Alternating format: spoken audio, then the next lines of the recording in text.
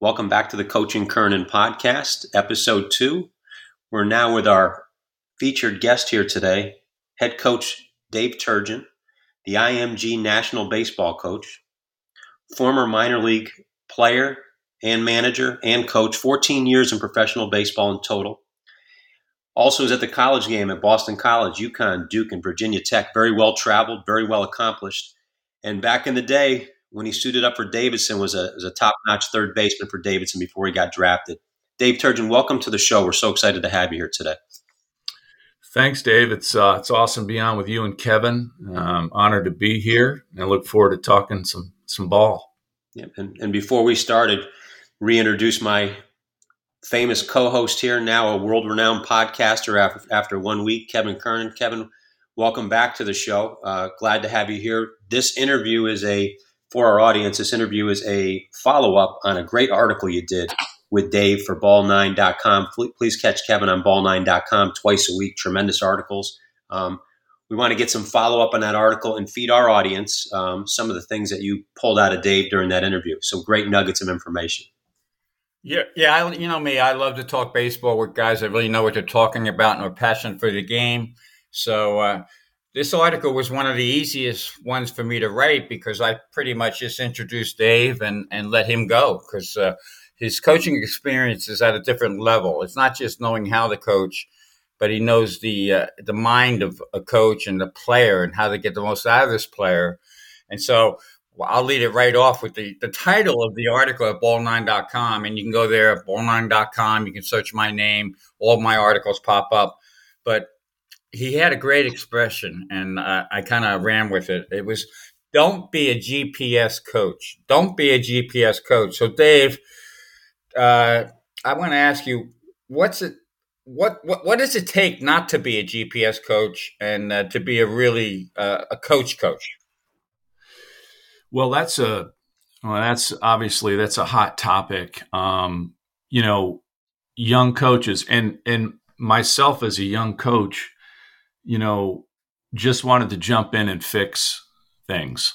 And the quick fix method where it can work sometimes, the player doesn't truly learn, what he did wrong or what he did right even. And I think it just takes time, experience, and self-awareness to figure out. Sometimes you got to walk away from a bad swing. Sometimes you got to walk away from a bad delivery. Sometimes you have to let stuff happen on the field and let the game teach them and then help them make sense of it after. And if you jump in so quickly with all of that, they haven't even had a chance to even try to grasp it or wrap their head around it.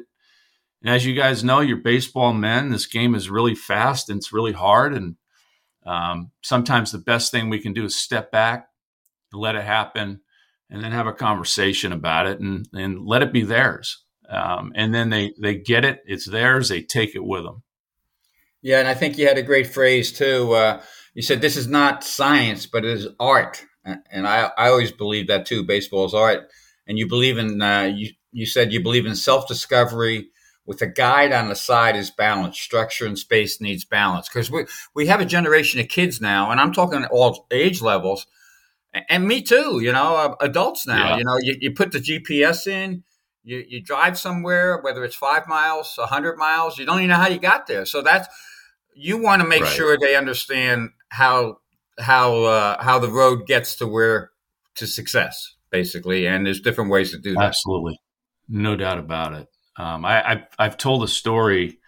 As a coordinator, I used to drive down to the DR. I used to fly down to the DR once a month for a week.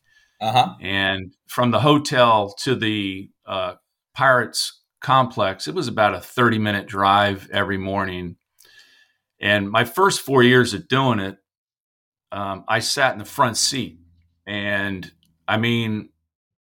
did that drive, I don't know how many times for 4 years. And it was one of my coaching colleagues that would pick me up and drive me there. And then I decided, I'm going to drive down here. And people have warned me against it, because it's gentlemen, start your engines when you driving in the DR. I've been there and I've driven there. I know exactly what you're saying. So I decided to drive. And the first time I did it, I immediately figured out that I had no idea where I was going, because for 4 years I didn't pay attention, but I got to the park every single day because my teammate drove me there. And I just thought that was a poignant lesson for me in coaching. How I learned it was by doing it. Broke out the map. Didn't have a GPS down there. They didn't have those at the rental car place. And I went and I found my way after being lost. But I thought, this is a lot like coaching. If we're constantly giving them the answers to the test, I think it's they're just not going to figure it out. Yeah, I think, and you're bilingual as well, right? I call myself functionally Spanglish. I wouldn't talk politics in Spanish, but I find myself a better teacher in Spanish because I talk less and say more. That's interesting. Yeah, and I got two more questions before I turn it over to Dave. Real simple ones, but I think the simplicity of your answers and the depth of your answers is what makes you special. I'll start with respect the rep. That's a little saying you have. Explain to all the people out there what that means. About 5 years ago, I was coordinating, and I was at the extended spring training program. That was my stop that week. And one of our young managers was doing a ground ball competition. And these last two players were going at it. And then finally, on a routine ball, guy threw it away, got sloppy, didn't show up for the play. And we kind of convened as a group. And I said, what'd you guys think? And they kind of unload and unpack the drill and the competition. And the young manager, Kyron Madison, who's now a AA manager with the Pirates, said he didn't respect the rep.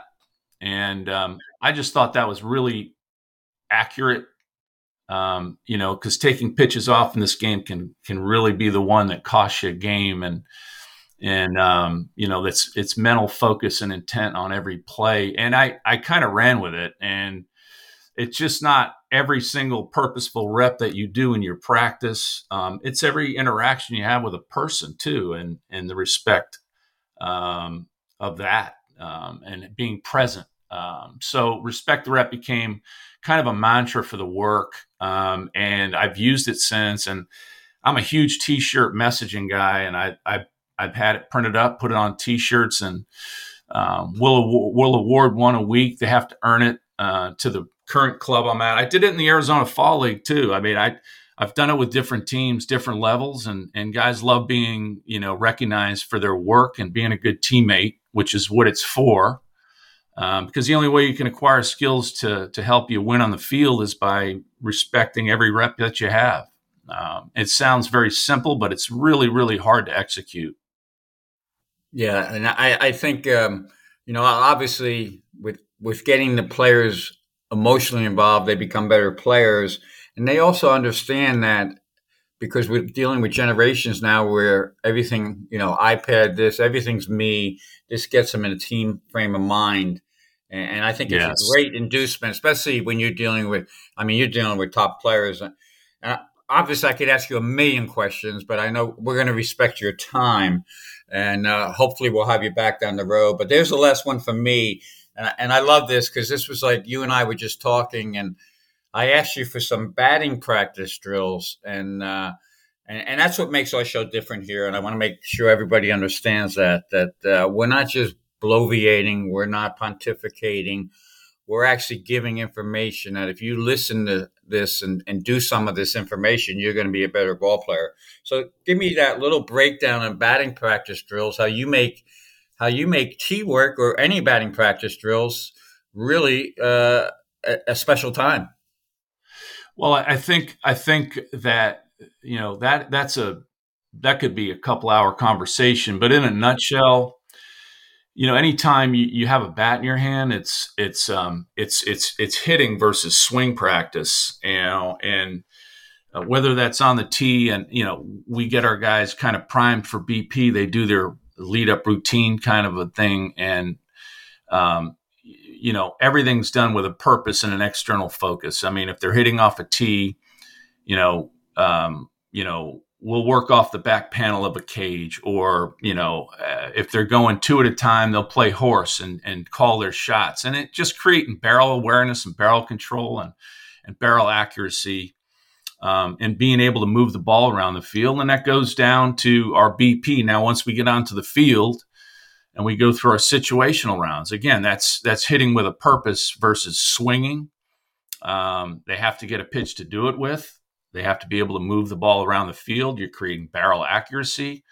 It's like the lost art of Pepper, which is an awesome teacher of hitting and barrel control. I love Pepper. And yep. Guys will argue, this all the time. The ball is coming in at a rate of speed that's too slow, or you're creating bad habits with the bat. And I completely disagree with that on many levels. And sometimes you're going to have to take a ball in the inside corner and move a runner and with two strikes and get inside it and get the ball to the right side, or at least to the left of the shortstop, and move your runner. Or,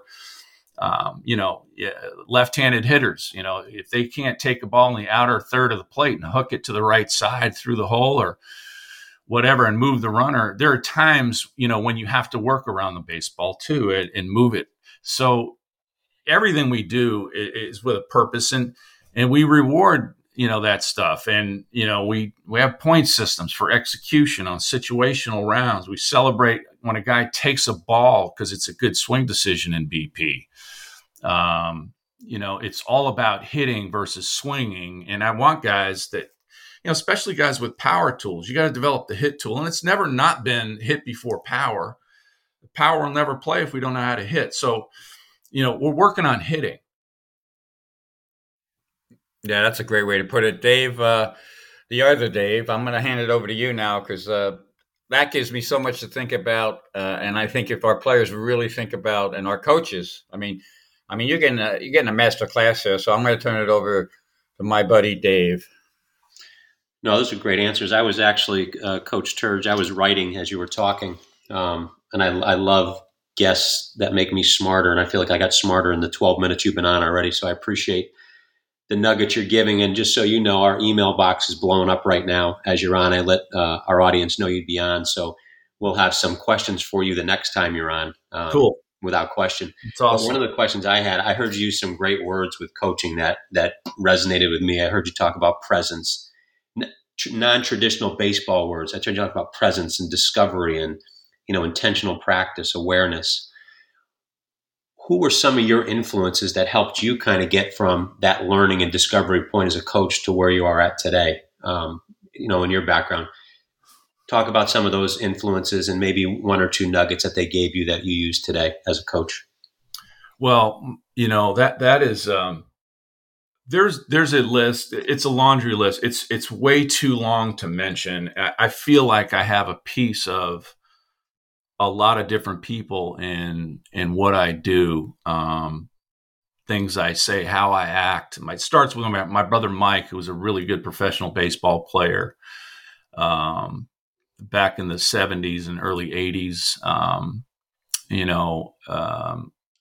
I grew up and he showed me what I wanted to be. Like Roger Bannister was the first sub-4 miler, and shortly thereafter a bunch followed, and it said it couldn't be done and all this, and all it took was Bannister giving people permission to go ahead and break the 4-minute barrier. And my brother Mike was like my Roger Bannister, man. I knew I was going to go to college. I knew I was going to play professional baseball because my brother did, and he showed me the way, and it started there, and he's still an influence on me today. But my high school coach, college coach, George Greer. My high school coach, Tom Hayes, came for a visit. He's 90 years old, came for a visit at IMG. Still writes me a handwritten note every year. Old school as it gets. I have so many of his lessons that I use today with my players. Gary Allenson was my first manager in pro ball with the Yankees. Muggsy, I still am keeping close contact with, today. Buck Showalter, the ultra prepared baseball man, attention to detail like no other I've been around. Stump Merrill, bust your butt and be on time, keep it simple, created a culture of winning. Ted Kubiak with the Indians, 3 rings with the A's. Kubi is a dear friend to this day, has written several books. One of them, I think, is called Old School.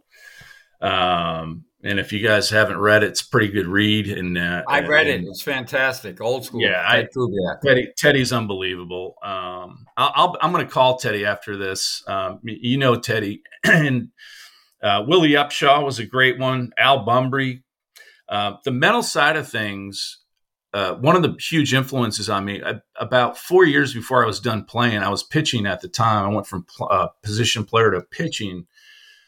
And I started reading Carl Keel's stuff on the mental game of baseball. And by the time I was done playing, I mean, I had that thing yellow highlighted in and out, with notes and stuff. And when I first started managing, the locker that was right next to mine was Carl Keel. He was an Indian consultant. And I ended up lockering with Carl for 3 years and stayed in touch after I left Cleveland with him. And I mean, he was giving me notes. He was an amazing man, but really got me into understanding what it means to be present, showing up for every pitch, and how hard the game is. And it requires that. And it takes understanding of it and practice at that. He ended up being an awesome influence on me. Chris Bando was another. I've just had a lot of great influences. And, when I came over to Pittsburgh, there was Tom Prince, Gary Green, Clint Hurdle has been an awesome, a guy to learn from as a transformational leader. I can't say enough about him. He's a dear friend and an awesome guy, but, Chimera Barty, who recently passed, was also another influence on me for base running and outfield play. Gary Green, one of the best infield guys. Gary Green has never gotten the credit he deserves. Gary Green is one of the most amazing connectors with young players, and the nuances of infield play. He is absolutely phenomenal. Dear friend as well. And I've had some college influences, Dan McDonald, Tim Corbin, Mark Kingston from South Carolina. Those guys are really good friends. And, we're always throwing ideas back and forth at each other, asking questions, challenging each other's thinking. It's really good. But I have a laundry list of people that have been involved or poured into me.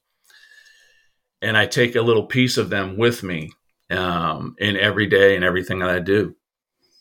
I think I get a sense from you, and I hope our audience does. You have a sense of reverence for the people who have done it before you and those that have touched your lives. And that's kind of a message that we're trying to get across to players, but also coaches, that they can create or destroy any experience they want with a child or a young player with their words. So when they're choosing their words, whether it's instruction or not instructing, and letting them figure it out or how they help them define it, your points today have been great in terms of choose your words wisely, choose to speak or not to speak. Just phenomenal. I have one more question for you. And we have a pretty good size international audience. And I know you have some international experience as a player and a coach. A big international influence in professional baseball now from different countries. Talk to our audience about how your experience as an international player and coach has helped you have a sense of empathy for current international players, not just on the field in terms of instruction, but in their lives. It's an awesome topic. I had an opportunity to go overseas a lot, and I spent 4.5 years in Taiwan. Had two of the best coaches I ever had were my Japanese pitching coaches while I was over there. Played in Mexico for 3 years and winter ball and all that. And it's really hard. And I was, I wouldn't say, I was 26 when I started going overseas, college educated, and a lot of the kids. And so I know how hard it is. Culture shock, language barrier. The game is a little bit different, and you have to embrace their culture and their game and be a great teammate to some different guys and understand them to be a part of that. And the thing that I found out was that how accepting they were with me when I put forth that effort. So when I got into coaching and managing a long time ago, I've always had a heart for foreign players. I know how hard it is. And then especially these young guys that come over from the DR, Venezuela. Now you're talking about Japan, Korea, all over the world at a much younger age with a lot less life, dirt in their cleats. And I have a heart for them, man. I empathize with them, and then to be able to come here and not just survive, but thrive and perform, that's a really hard thing. And, my patience, which when I started out in this thing, I had none. But once you start coaching, have kids and a family and a wife, you better learn patience. And, I do have a heart for foreign guys that come over here and do it. And they don't have the fallback plan that a lot of our American kids have. Either their dad's business, their college degree, all that stuff. This is their ticket. This is their shot. Man, you just want to help them. You just want to help them succeed. And I will tell you, man, some of the closest players and coaches that I have in the game are from other places, DR, Japan, Taiwan. It's an amazing small world once you get into this game, but that experience has been unbelievable. My Japanese pitching coaches in Taiwan were phenomenal. They redefined work ethic for me and the attention to detail. And this one, Kevin, you'll appreciate this. I had both of my pitching coaches, Holi-san and Nagai-san, were former big leaguers in Japan, and they were never about delivery. They were about teaching balance and allow the delivery to find you. And so whatever delivery you had, if you had dynamic balance at certain points, you were going to deliver pitches where you wanted to deliver them. And so their thing was control body, control baseball. And I used that even when I was a pitching coach in college, teaching balance, having your legs, being able to make adjustments. And again, the mounds, which they were really pretty flat at the time back in the day in Asia. I mean, you're throwing off like a little league type, hill. I mean, and then by the fourth inning, you're going from a hole to a hole. And if you didn't have that balance and control of your body, man, and if it wasn't trained into you the way he trained it into me, I wouldn't have had a chance to control the baseball. But, those guys were unbelievable. Unbelievable human beings as well. And it's too many to mention, and not to mention they really respect the game and the opponent over there to a whole nother level. And they really respect the history, to your point earlier, Dave, about knowing the history of the game. I am a huge believer that you got to know what a special thing you're a part of, and in order to just be a part of something bigger than yourself is a big deal. Turg, I think that's phenomenal. Yeah, I was just going to say I was almost same with you taking notes, and I think IMG. You guys run a great program down there. I've seen it. I've been there, and I know you got some great people there. And just the things you said open up other conversations, and what you gave me for batting practice tips, and now I could imagine. We don't have time now, but certainly next time. Imagine some of the breakdowns you have on balance tips for pitchers would be pretty heavy too. So can't thank you enough. Fantastic job. Your knowledge is incredible, and I think people can hear the passion in your voice and your love for the game, and that's what this is all about. And I'll let Dave close it now. Yeah, thank you, Dave. How can they? Yeah, great segment. We appreciate you so much. I have two boys. I hope they're lucky enough to play for somebody like you someday. For all those young kids out there listening, how can they find you at IMG, whether it's through camps or Twitter or website? How can they get to experience you at IMG in just a small dose? Where can they find you? So I am on Twitter. I'm on LinkedIn as well, and a lot of coaches hit me up with direct messaging on either, platform, and I usually respond, and we exchange cell phone numbers or emails, and they may ask me some questions on, practice construction, different training, skill acquisition stuff, leadership, team building, any and all of that, and culture stuff, which is my sweet spot. And I think if they want to get in touch with me, those are two ways there. And then, if you want to give out my